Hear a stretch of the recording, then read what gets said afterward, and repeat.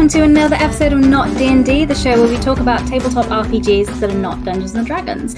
Not D&D is brought to you by EN Live, which is part of EN World, the leading tabletop news and reviews site. I'm Jessica Hancock, and with me today, I'm very, very excited. We have an excellent guest. Banana Shan, please introduce yourself. Hello, thank you so much for having me. I am Banana. I am the owner and co-founder of a small box board game and RPG publishing company called Game and Curry, and I also design and write and do all the things for other tabletop role-playing games and board games. So that's just a little bit about who I am. Yeah, a tiny snippet. Well, don't worry, we're going to get into it over the next hour. So please, if you have questions, please type them in the comments on YouTube, Facebook, or Twitch, and we will answer them here. So as always, I generally start by talking about your background with tabletop RPGs. Like, when did you start as a player? When was your first RPG session? Yeah, absolutely. So the first time I ever played a tabletop role-playing game was a session of D&D. I was in, I think it was high school, and I did not enjoy it. Oh, okay, great start. Yeah, I was not having a great time. And I think I was more interested in like boys and alcohol at the time, boys and girls and alcohol at the time. So I just was not into it. But fast forward like a few years later, I think it was right around in my right after college, I would say.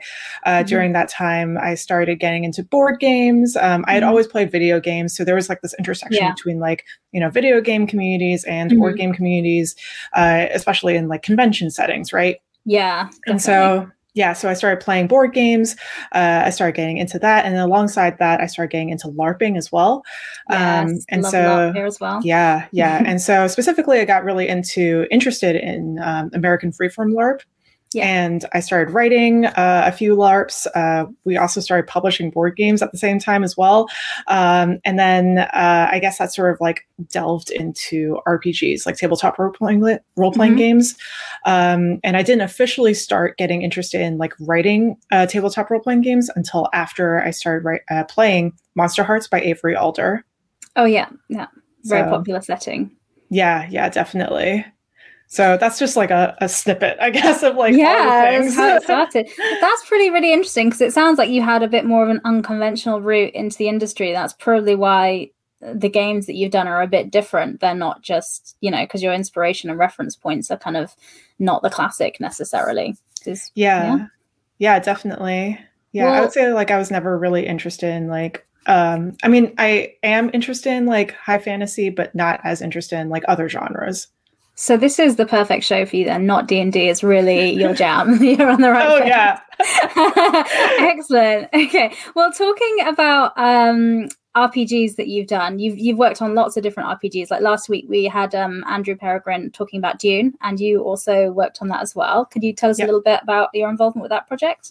Yeah, so I would say what happened was I was at a convention. I think this is like PAX Unplugged or Gen Con. And during that time, I met Chris from Modiphius. And then I think later on, we just started chatting, right? Like over email. And he was like, hey, we're doing some stuff for Dune. Would you be interested in like writing for it? And I was like, yeah, sure. Absolutely. Amazing. Yeah. Yeah. And so I think during that time I was also a little busier. So I think I started off with like a small gig. I think it was just stuff for the GM screen. And so that evolved into writing more stuff for the core book, specifically on like, writing out NPCs, like, what is it like to create your own NPC, that kind of thing. And that sort of coincided with the same time as when I was writing for John Shipley and the Banquet Hall. So that was like when I was designing it. And so I couldn't take on like too much work for it because I also had a Kickstarter to manage. Yeah. And that Kickstarter did really well, didn't it, as well? That was, Thank you. I mean, do you want to, for those that don't know about that project, could you want to share some information and a brief summary? Yeah, absolutely. So John Shipley and the Banquet Hall was co-designed by myself and Sen Phone Lim.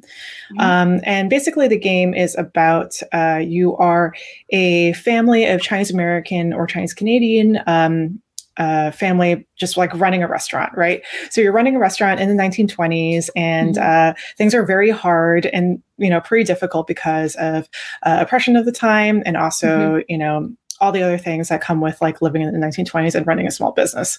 And so in the daytime, you're faced with like all these real life problems, but then at night, hopping vampires, Jiangshi, they come out and attack everyone. So you have to make sure your restaurant is in check, the Jiangshi don't like destroy your family, and your customer base is still alive.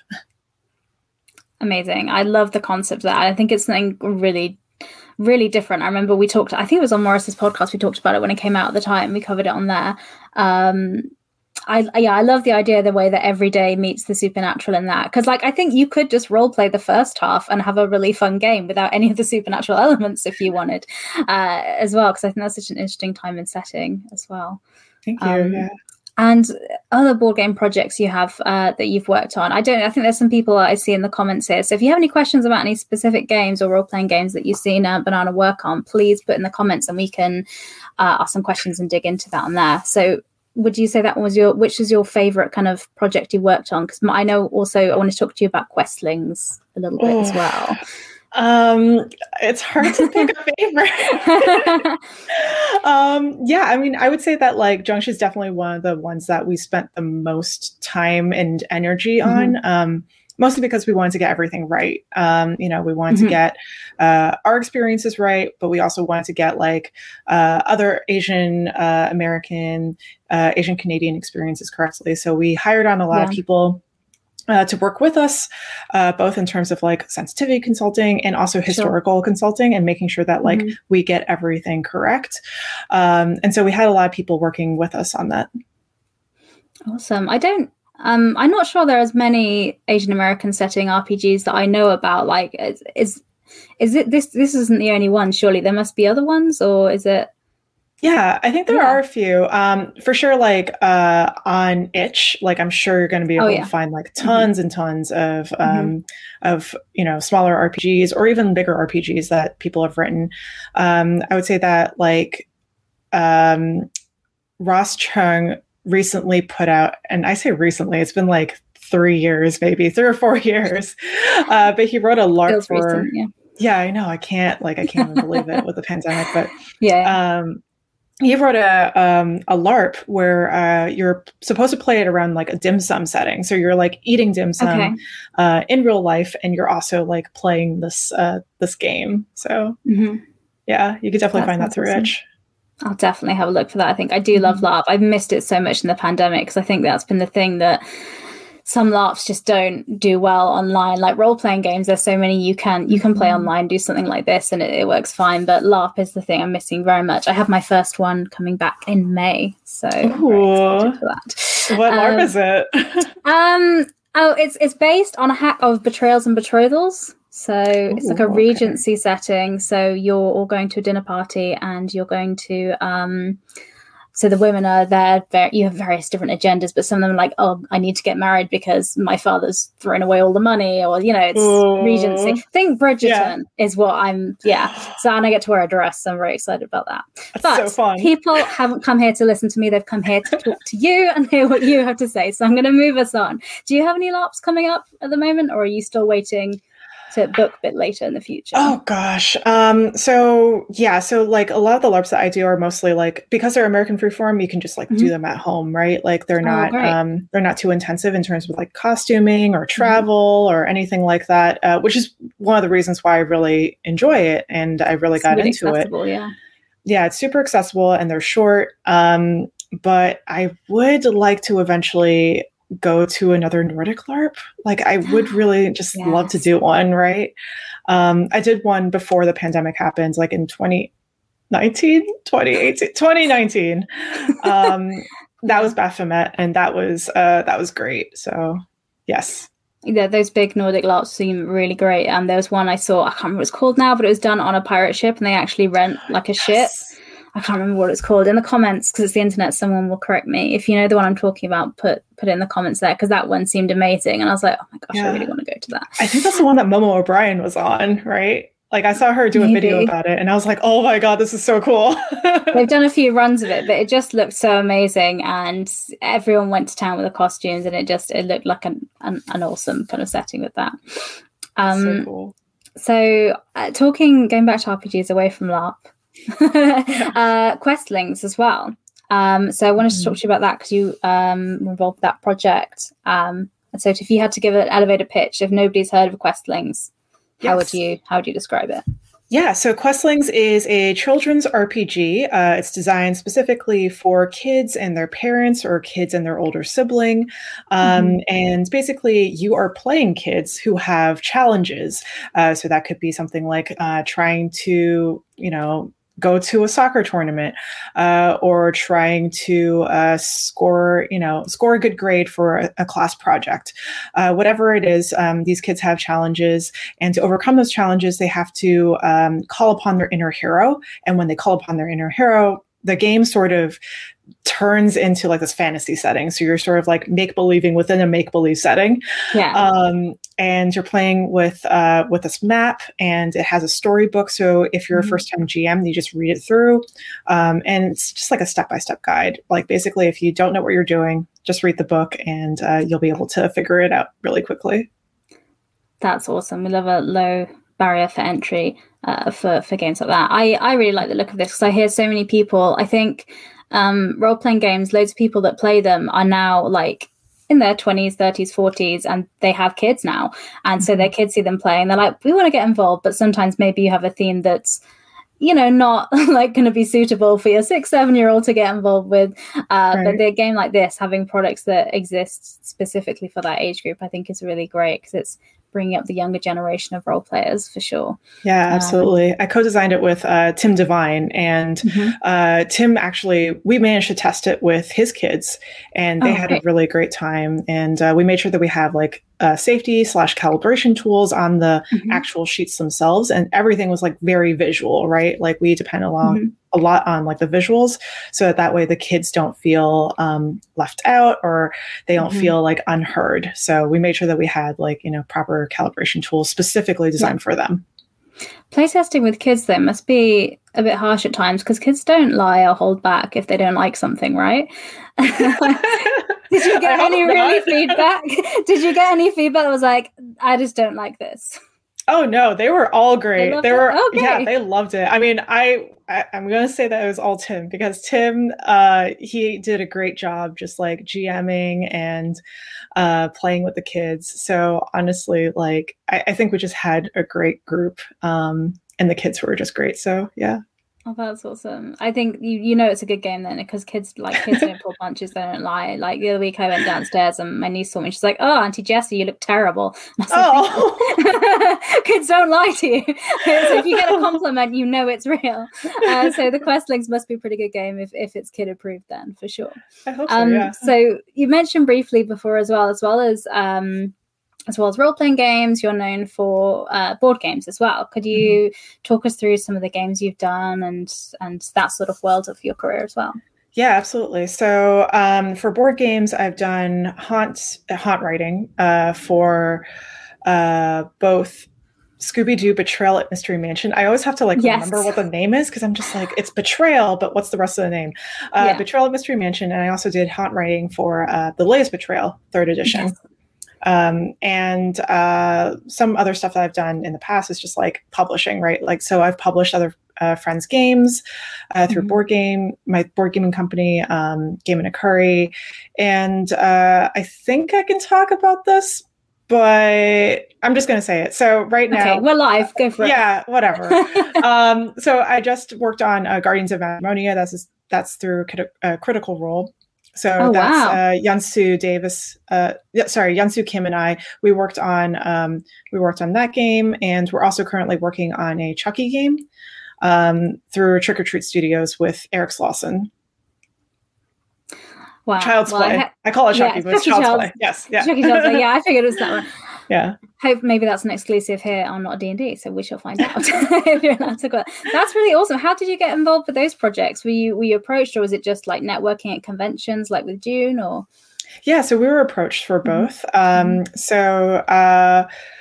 With Darrington Press, they're great. We're friends with Ivan Van Norman. He came up to us and he was just like, hey, would you be interested in working on a thing?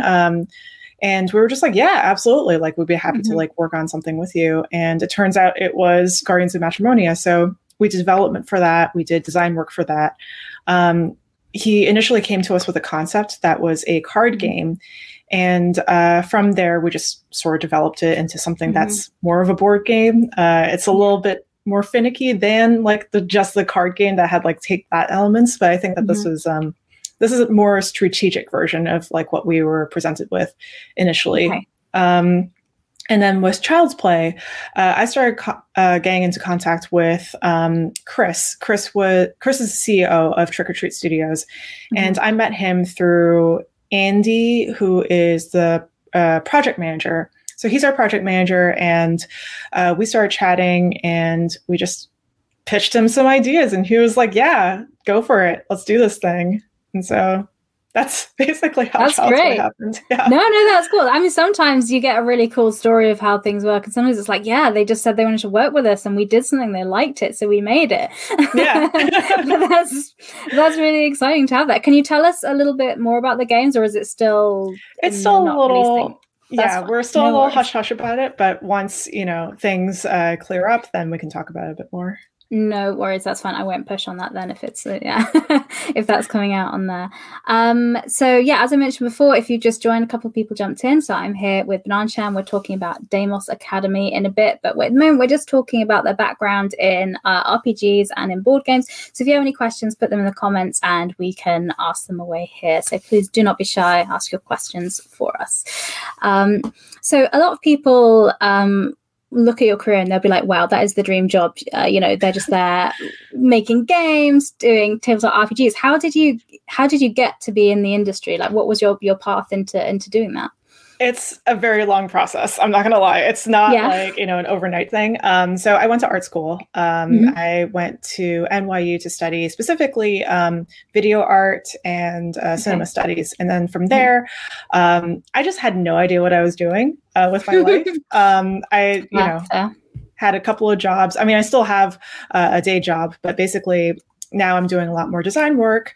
Yeah. And so with the hopes that eventually I'll do it full time.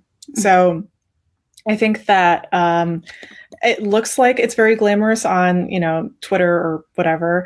But it's just because I only announce like my wins, right? Like I don't want to announce like all the boring parts, like, oh, today I'm typing up 4,000 words for this thing. Yeah. How exciting is that? Like, not very exciting. Yeah, no, I hear you as well. I think working in publishing sometimes as well, it's like today I went through several thousand lines of Excel spreadsheet data, looking at different addresses and checking they were lined up properly. Yeah, and reformatting for the distribution center. Yeah, exactly. So yeah, it's just like, that kind of boring stuff I just like don't talk about as much. But in terms of like getting to design and stuff, I would say that like initially it started off as just like writing for scenarios, meeting a lot of people at conventions, playing a bunch of games. And then eventually just like deciding that I wanted to do my own thing. So I would say that Junction is actually officially like my first big game. Everything else has just been like, LARPs that I've written, small LARPs that I wanted to keep to myself or like, show at a convention, but not, really publish. Yeah. And like everything else is just like scenario writing or like, small world building stuff for like other companies or other projects. But it wasn't until like I started writing Junction with Senfal Lim, that was when I was just like, okay, let's make a game. Let's like do a full thing. Yeah. And from there, it's just been like designing stuff, right? It's just sort of been snowballing into like bigger projects. Yeah. I think that's what happens. Everyone I've spoken to, they're like, you get kind of one thing and then it just, people kind of notice and be like, oh, they're a person that does this and I'll hire them to do this. And it just kind of snowballs. But it's just getting that initial kind of foot in the door type thing is kind of the hard bit. Do you have any advice for people that are in that place where they're like, I want to kind of do this, but I'm not able to just get my foot in the door and get started, do those bits and pieces? Yeah, I think that we put a lot of emphasis on networking, and don't get me wrong, like I think that networking is great.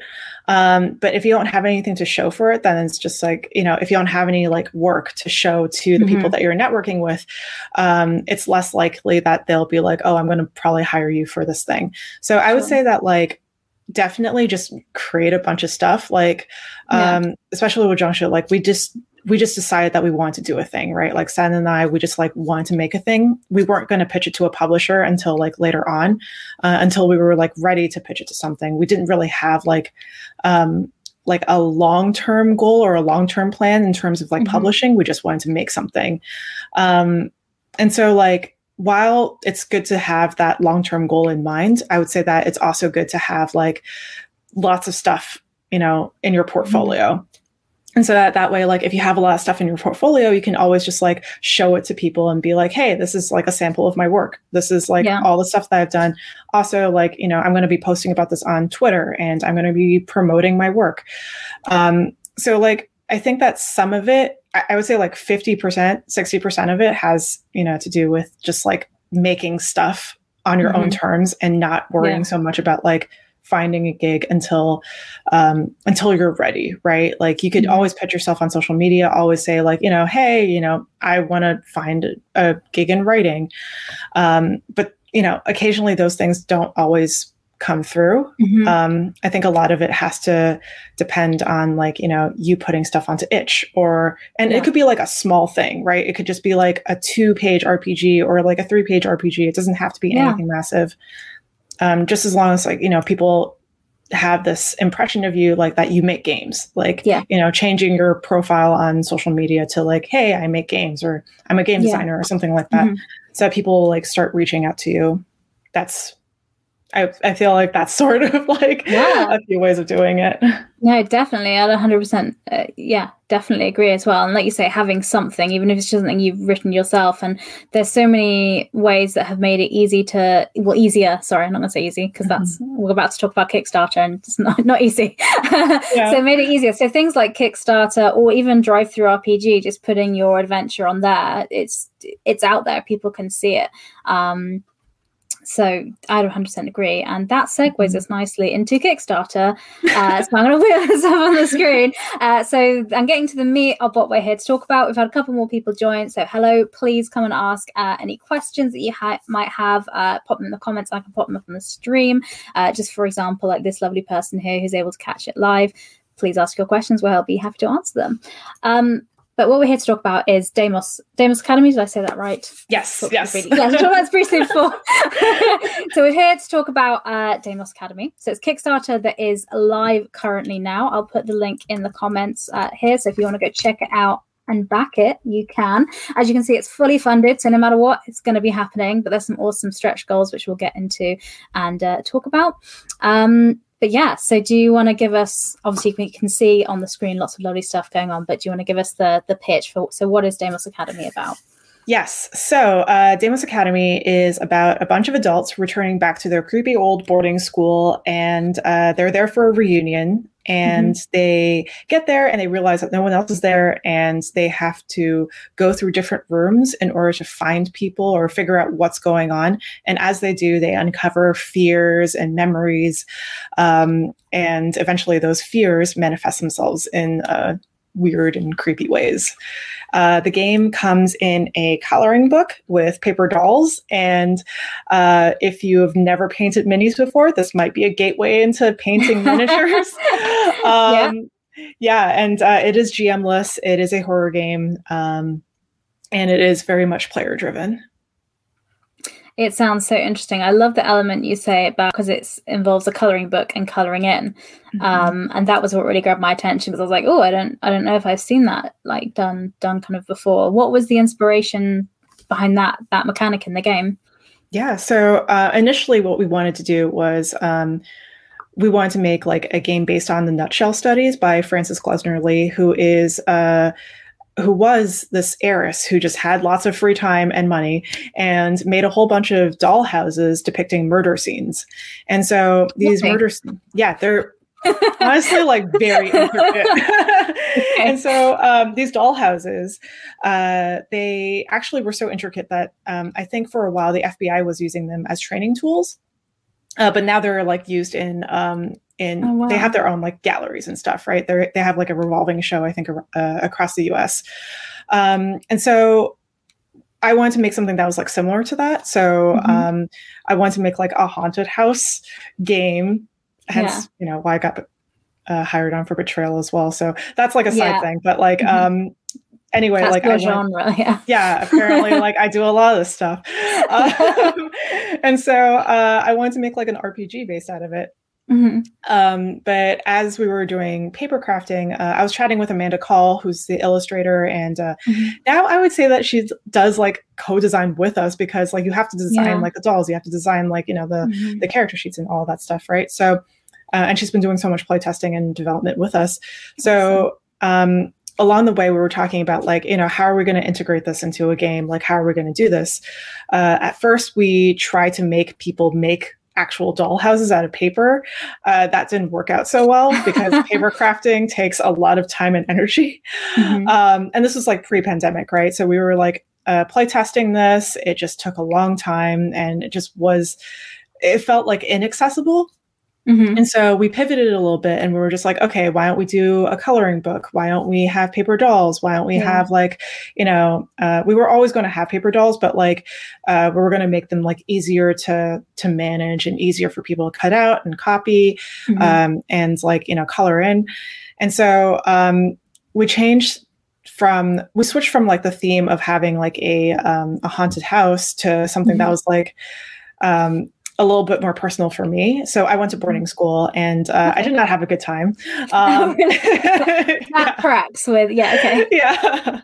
And so like, we ended up like going with that theme and playing around with the idea of like memories and like fears, and what does it mean to like forget a lot of things that had happened in your childhood? What does it mean to like remember those things as an adult? During this time, we also tagged in Austin Taylor. And so Austin and I, because Austin has a training / background in therapy, they were great in terms of like when we were interviewing folks, we were talking to other people and trying to get their perspective into the actual game, because we interviewed a lot of people from who also had boarding school backgrounds. So it wasn't just like my voice. We wanted to talk to other people about it. And so we went back and forth on design. And after a lot of development and playtesting, like it's where it's at now. So very excited for it. That's so interesting. Yeah, I was going to ask about the theme and the background, but you kind of wrap that into it, which is great as well. The theme appealed to me a bit as well, because I also went to boarding school. So cool. If you can't tell by the accent, everyone in the UK is like, yeah, we know, Jess, we can tell. But yeah, so it's super interesting. So I'm interested from that perspective, seeing it as well. Like for me, I did have a good time, so it was okay. But I appreciate why. How it'd be interesting to see the other side of it and how that could not be so great, and the aspect of memories as well, because I've never actually gone back to my school to visit. They've done school reunions, but I just haven't gone for whatever reason. But I imagine that would be a weird thing to do, especially if you have like, and the setting, as I'll just put on the screen, it is like an old building which has that haunted house theme, and as we all know, the audience says haunted house games rock as they're commenting. So yeah, so when you're designing the school and the house, would that be giving too much? I guess that might be giving too much away in the game if we talk about the design. Go ahead. No, okay, absolutely. Yeah, well, I was going to say, so what were your references for the design of it? Was it from your boarding school, or did you just try and go for like the most haunted, creepy thing you could imagine, or yeah? Yeah. So there are several rooms in the. Now I've got to watch what I say, because like I might spoil something as well. Actually, it doesn't matter. That's why I asked. So I was like, I don't want to ask a question that's going to give anything away. But yeah, it's fine. It doesn't matter. Honestly, like when we were talking about this, we were like making up the different rooms. I gave Amanda a list of all the rooms that I remember from the school that I went to, and she did a fantastic job of just like putting them together. So the coloring book aspect comes into play when you're going through these different rooms, because you're coloring in the rooms themselves. You're also coloring in your paper dolls, but the mechanics happen when you roll your dice, right? So when you roll your dice, you're 1d6. If you roll well, then you get to color in the item that you collect from that room. If you don't roll too well, like a 3 to 4, then you get to color in like something in the room that's not the item, but something that represents your fear manifesting, or like something creepy manifesting in the room itself. Yeah. If you fail the roll altogether, then you basically tear the top card of a memory deck that you've created beforehand with the other players. And you just try to, you basically have like a role-playing scene with the other players and have like a sort of like an antagonistic role in the scene. And you also take a piece of the school uniform. So once you've collected both pieces of the school uniform, you become consumed by the school. And then there's a sort of like traitor mechanic at the very end where you're basically trying to draw the other PCs back into the school while they're trying to escape it. So at the very end, there's like basically this maze that's made up of like the fears that you all have.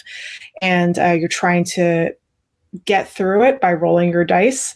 It's sort of like one of those like mazes that you draw on, like on placemats, like when you go to a restaurant. It's got yeah, it's like that. But creepy. Creepy, yeah. Not playful. I'm like, yay. Yeah. No. There's like different prompts where you like land on. So like if you pass a prompt or if you land on a specific prompt, it'll ask you a question like, and it's like always something creepy where it's like, what were hidden beneath the floorboards of your room, or, what did you see happen the night you snuck out next to a chapel or something like that. Okay. That's really interesting to hear like the more mechanical side of it. So when you start playing the game, so let's say you backed it on Kickstarter, obviously why wouldn't you? Links in the comments for everyone to have a look at. When you receive your game, what will you have there and how will you get started? Because you said it's a GM-less game, so you can presumably all just sit around the table with your friends and get started without having to do loads of prep, I assume. Yeah, absolutely. So there are 2 books. So the first book is the coloring book. The coloring book comes with the paper dolls, the character sheets, all the different rooms, and just like a whole lot of stuff, right? So everything that you need to play is basically in the coloring book, and you just tear it out and just like refer to it when you need to. There's also a rule book. So the rule book goes into, more detail, basically like, if this thing happens, then just follow this. And it also comes with coloring pencils, a bookmark, and one other thing. I don't remember what it is off the top of my head. But if I pull it up right now, I'll be able to remember what it is. Someone in the comments go on the page and find out what it is that they've missed and comment there. Because the internet loves to correct people. Yes, it's a deck of cards. So it's a deck of note cards where you basically write up your good memories, your bad memories, and your scary memories. So it's a collaborative experience trying to write these memories out before shuffling them up. And then, whoever draws the top card will remember the thing or destroy the thing. Awesome. So how do you get started, like in terms of how do you like mechanically, how does the game start? Do you have like blank sheet characters, or do you describe them beforehand and set them up, or are they so you have blank sheet characters, and so what you're going to be doing is you're going to be choosing a paper doll to represent your character, and you're also going to be choosing a character sheet. So the characters all have supernatural abilities. Each one has like, a weird ability. One of them could be like an astral traveler. We called that, for astral projection. We thought that was like a cool name, astral traveler. You could be like, you could be like a telekinetic, or like maybe you're a telepath or something like that. And so after choosing your character, you just like go through, the questions that we have on the character sheet, you fill everything out, and then you go through relationship building.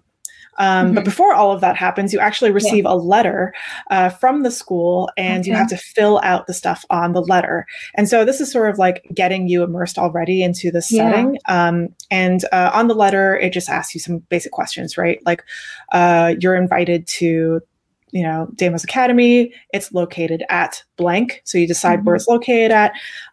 You're going to be going there at, the date. So you're going to be filling out, what day of the year what time of the year you're going there. So like if it's December, it might be snowing. If it's like, October, maybe it's like spooky season.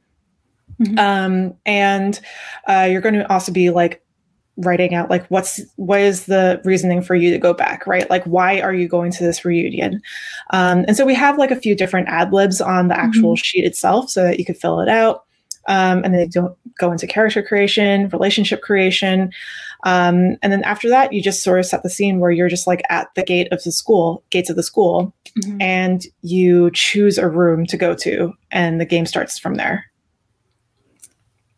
Amazing. That all makes perfect sense. It sounds like something that's really not, you don't have to spend a lot of time prepping or getting ready for. So almost in a way could be quite friendly if people haven't played role-playing games before. Would you say that's the case? Yeah, definitely. Like I think that we took a lot of inspiration from Avery Alder's work. Like I think she's phenomenal. She did a Quiet Year, and that was just like, yes, low prep, very cool. Just like it just runs you through the game, right? So we took inspiration from her game, and I think that like just having everything laid out in front of you is just like so much simpler than just flipping through a rule book and trying to figure out what's going on. Definitely. And it's less intimidating then for people as well, because I think if you can just like kind of turn up at your friend's house for a games night and do this instead of having to, you're going to have to read this rule book and get the handbook and do your character, definitely, I think it makes it more accessible. And I think it's a theme that is, like you say, it's not like a fantasy theme, whereas if that's not your vibe, this can kind of draw you into it. I think we all know what boarding schools are, even if we've not been to them, you have an idea of it, maybe if you've read Harry Potter or something, I don't know. But I'm moving on to the naming of the game. So we've had a kind of question, a statement from somebody more saying about they really like the naming of the game. They were going to ask about why it was called that. But Deimos, they said, is the god of dread or terror in Greek mythology. So that's obviously why you named it that. So they said great naming.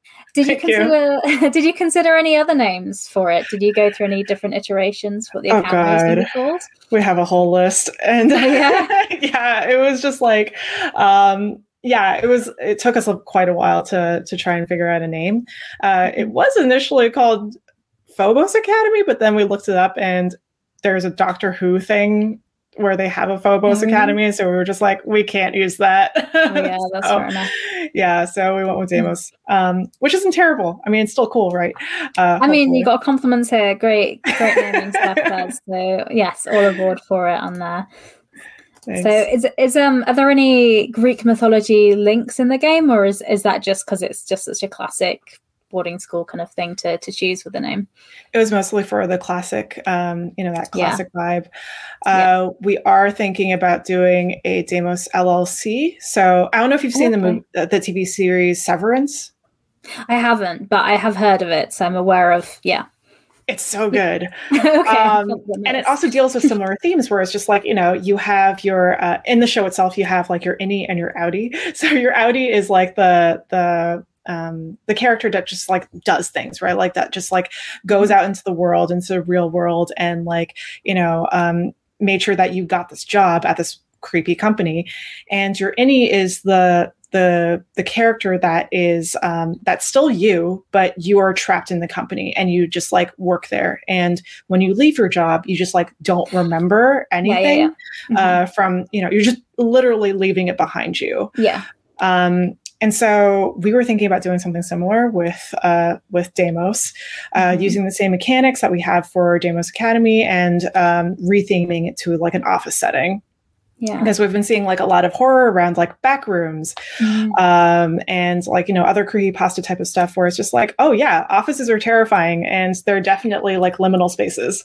Yeah, definitely. You kind of answered a question someone was just asking here. They're going to say, do you have longer term plans to support Deimos Academy beyond the Kickstarter? And it sounds like yes. Yes, there is. We're hoping. Yeah. If this does well, then yes, we'll definitely have like a Deimos LLC or a Deimos Co or something like that. Yeah. And would that be another Kickstarter as well? Would that be We're probably going to try with GameFound. Or Indiegogo. So yeah, crowdfunding. Another crowdfunding, sorry. Yeah, most likely crowdfunding. Yeah. Mm-hmm. Awesome. So yes, I hope that answers your question there. There will be more. So yeah, I think that's a really cool idea about the office thing. Okay, because I think offices are inherently creepy, especially corporations now as well. Everyone loves stories about Disney doing something weird and stuff. Of course, I'd never say anything bad about the Disney Corporation on the internet. But you know what I mean? Like people love the stories that something is weird happening, and being in late stage capitalism, it's a whole thing. But yeah, so beyond, so the Kickstarter is live for this now. So people, if you're in the US, you can get the physical copies.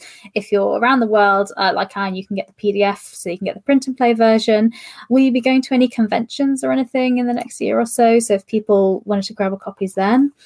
We are going to be at PAX Unplugged. We're probably going to have a booth there. Given the situation with the world, I'm hesitant to say that we're going to have copies there, but we're definitely going to have the PDF up on DriveThruRPG. Like, we're very close to just like having this done and edited and, sent to layout. Like, honestly, we're so close. It's unbelievable at how fast we're finally getting this game out there, because it took us a long time for development, but I think we're finally at a stage where we're just How long was it in development? Because you mentioned earlier, like pre-pandemic, you were playtesting. So yes. So that was a while ago, before the plague. So how long's it been going on? So 2019, I think. That was the year before the plague. Yes. It was like around, I think it was around the beginning of 2019. That was when like we started playing around with like the actual paper crafting of like the doll houses, which ultimately did not work. But that's why you try things. Exactly. Fail fast. Okay. So it's like good 3 years almost then in like preparing this. So getting the Kickstarter out must have been a whole moment. What's it been like running a Kickstarter? Because I know a lot of people that have ideas for games, like we mentioned earlier, if you can't like sell it to somebody, doing it yourself, self-publishing is kind of the way forward. So how's the Kickstarter process been for this? And also, for Jiangxi and things like that as well. Yeah, I think right now, just because like things are so weird, it's been like a stranger time. So it's like hard to predict, like, what's best for your Kickstarter or what's best for, your game. But I think that self-publishing has its merits, because you get to own the thing that you're making. You get to have like creative control over, whatever you're doing.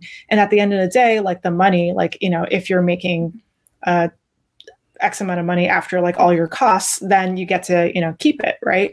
Or invest it into your own business. Whereas if you're going to like a publisher, or if you're like, doing co-publishing, like 50% of it might be gone, or like, X amount would be going to the publisher. But at the same time, you have to do a lot of work. So there's like a lot of like work involved when it comes to like publishing things. You have to think about manufacturing. You have to think about like, layout, graphic designers, artists, hiring people, manufacturing if you're doing like actual boxes and things, and like distribution. So it's a lot of work. It's a lot to think about, but it depends, right? It depends on what you want for your game. Sure, definitely. And like running and marketing a Kickstarter or a crowdfunding campaign. I'm going to say crowdfunding instead of doing branding. Sorry, I keep doing that. It's one of those things like Hoover and vacuum cleaner. It becomes synonymous. Right. So with crowdfunding, if there's somebody has an idea for a game and they want to get a crowdfunding campaign started, what tips and advice would you give? What learning could they take from you? Because this isn't your first rodeo. What tips would you give them? So I have a secret. This is actually Game and Curry's second Kickstarter ever. Yeah. It's not a secret now. I'm telling everyone. But most of the stuff that I've been doing has been like co-publishing. So, and the co-publishing side of things, like Jiangxi was co-published. And how it worked was we split the responsibility. So it was 50-50. So I managed the hiring of the team management, the project management, writing stuff, making sure that everyone got their stuff in properly, sending it to the editor, doing all of the legwork for that. Meanwhile, the other publisher did the manufacturing and the distribution, or sending it out to our distributor. So if you have a partner like that, that's great. But if you don't have a partner like that, then I think thinking about the timeframes, right? Like making like a plan for the actual crowdfunding campaign. So like maybe it's going to take you like 4 or 5 months to get ready. What do you want to show to your audience? Like what part do you think, like what would qualify you as like as ready for the campaign? Like what do you want your product to look like before you just like hit submit, hit launch? And this could be like, maybe I just want to cover and like, most of the work done. Maybe it's like super developed already. But like in terms of art, maybe I only have like a few pieces because I can't afford to hire an artist. So I'm going to have a few pieces done. I'll have like, some of the graphic design done. but the rest of it, like, I'm hoping that if I reach my goal, then I'll be able to like hire more people hire, the person that I've been working with. Yeah. And thinking about that, right? Like thinking about like, okay, like maybe I want to get to a point where it's just like everything is ready except for art, except for layout, except for like, actually sending it to a printer. And so like doing that legwork up front and making sure that it's like, it looks good on Kickstarter, making sure that, the viewer knows what they're expecting when they purchase your thing. I think it's really important. And also like having a media circuit, like what I'm doing right here, right? Yeah. Like, planning out like, who are you going to be talking to with podcasts, live streaming? Are there going to be articles written about your thing? And planning that, putting that plan into your entire like plan for the crowdfunding campaign, and then also thinking about afterwards, like what am I going to do afterwards? How am I going to distribute the game? How am I going to sell this at conventions? How do I make sure that like the 1,000 units or 2,000 units or 3,000 or whatever amount of units that's like sitting in my bathroom or garage or whatever gets sold? Like, how am I going to get rid of these copies? Because ultimately you don't really want to have like that many copies of your game like sitting in your apartment or house. Definitely, especially if you live in New York and something like that, because space is a commodity there. So yeah. This is my room for I keep spare games. It's not really how it works there. But yeah, so that's what you're doing with Deimos Academy. So you're gonna order a couple of 1,000 units, and then so there'll be a wave for the Kickstarter backers, and then there'll be some that will be available for retail afterwards. Exactly. So we are hoping that if things go well, we'll be able to send it off to a distributor who will send it out to other places worldwide. Right? We don't want to keep it just excellent.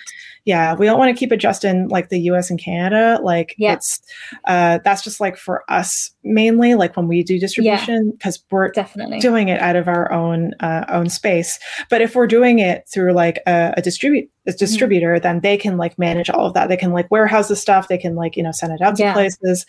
And shipping will be less expensive or less work for us. And more work 100%. For them.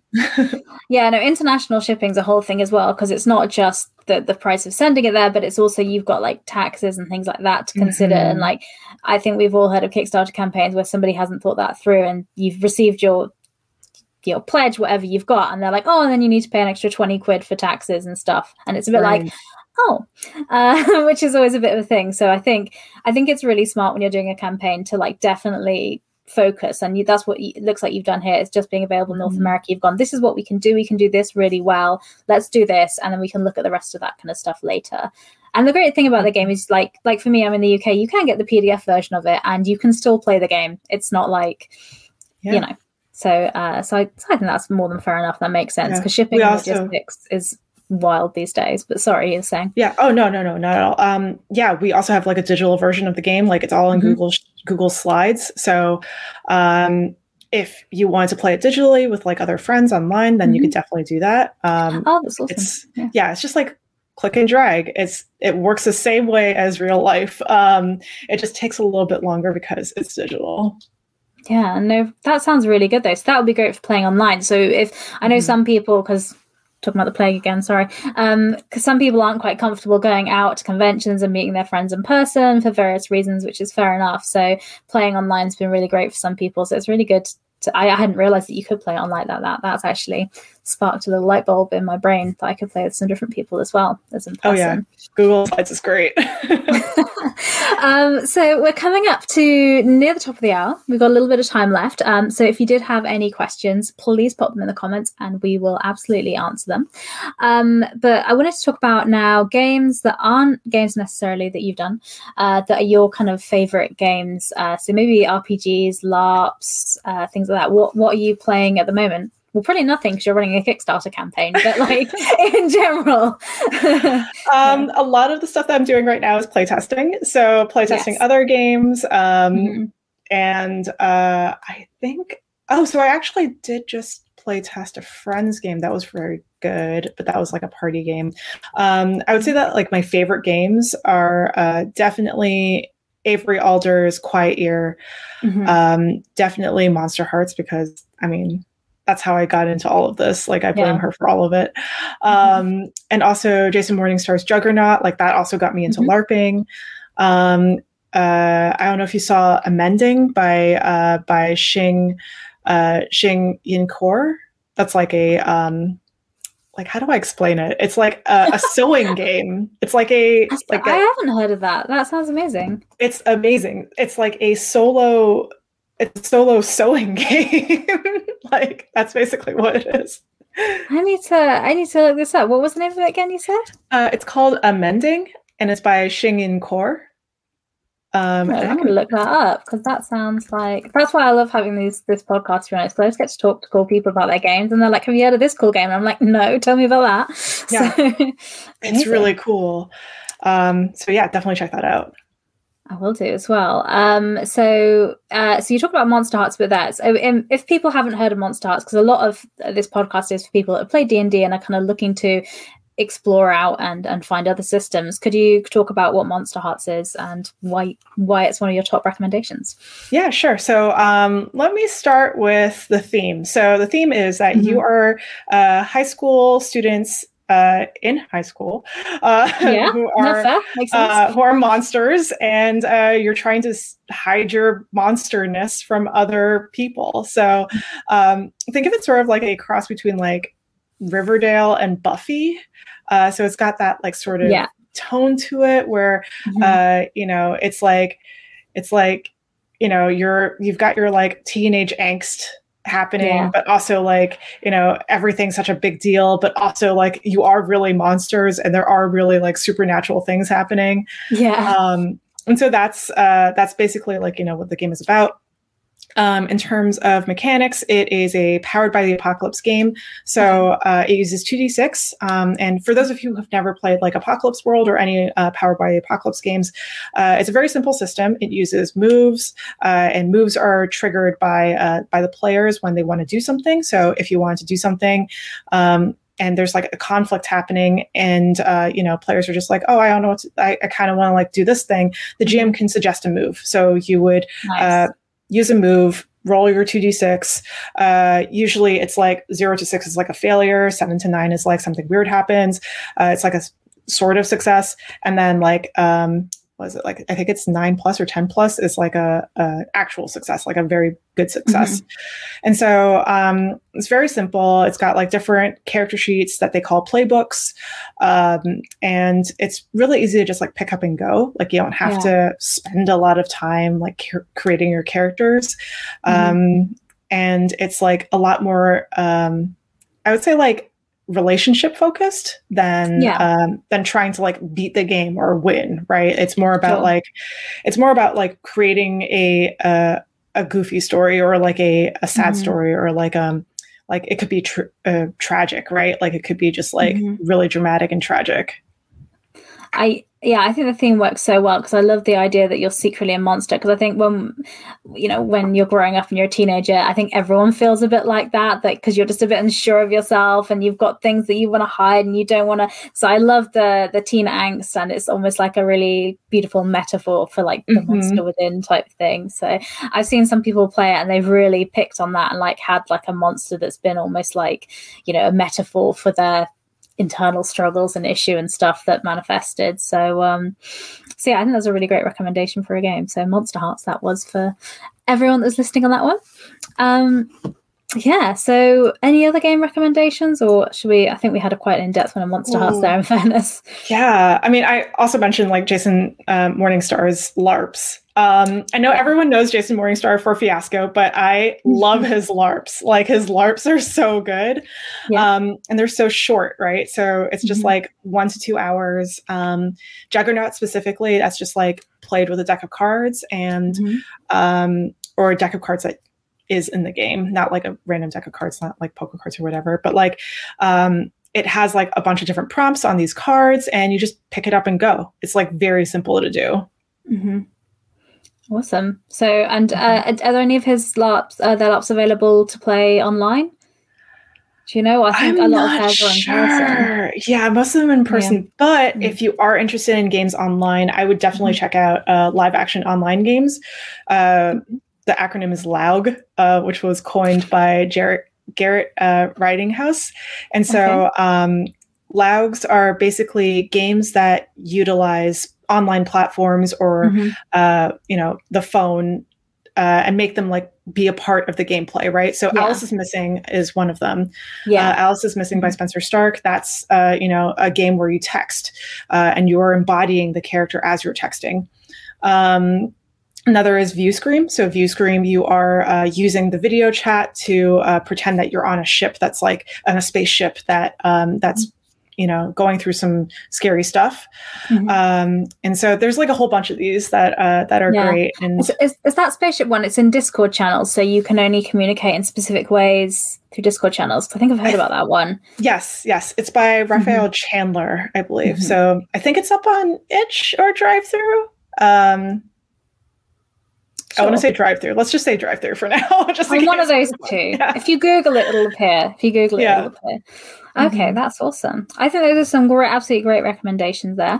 So I think we're coming to the top of the hour. So, Banana, I'm going to say thank you so much for coming on and talking about your game with us. So that's Deimos Academy again. So you can back the Kickstarter now. It's got like 60 hours left on it or something like that.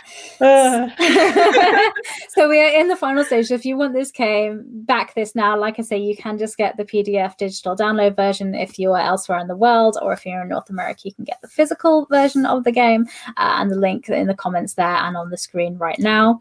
If you want to stay in touch, so a good place to follow you is on Twitter, /BananaChanGames. Excellent. So that's up on the screen there. So if you want to keep in touch hear about more projects and see what happens at Deimos Academies, maybe that Office LLC setting, that'll be up on there. I just want to say as well, so next week we have another excellent guest coming on. So next Monday we have Star Trek Adventures with Jim Johnson. So if we're talking about that space LARP, if that seemed like your kind of thing, then maybe Star Trek Adventures is your thing as well. So you can get a summary and a schedule of all the shows we have at enliverpg.com is at the top of the screen. So enliverpg.com has the full schedule, so you can see what's coming up there and talk about it there. But for now, what I will do is I'll say thank you very much, Banana, for coming on again. And thank you very much for everyone that came to watch. And we hope to see you again next week. Thanks very much. Bye. Thanks, everyone. Bye.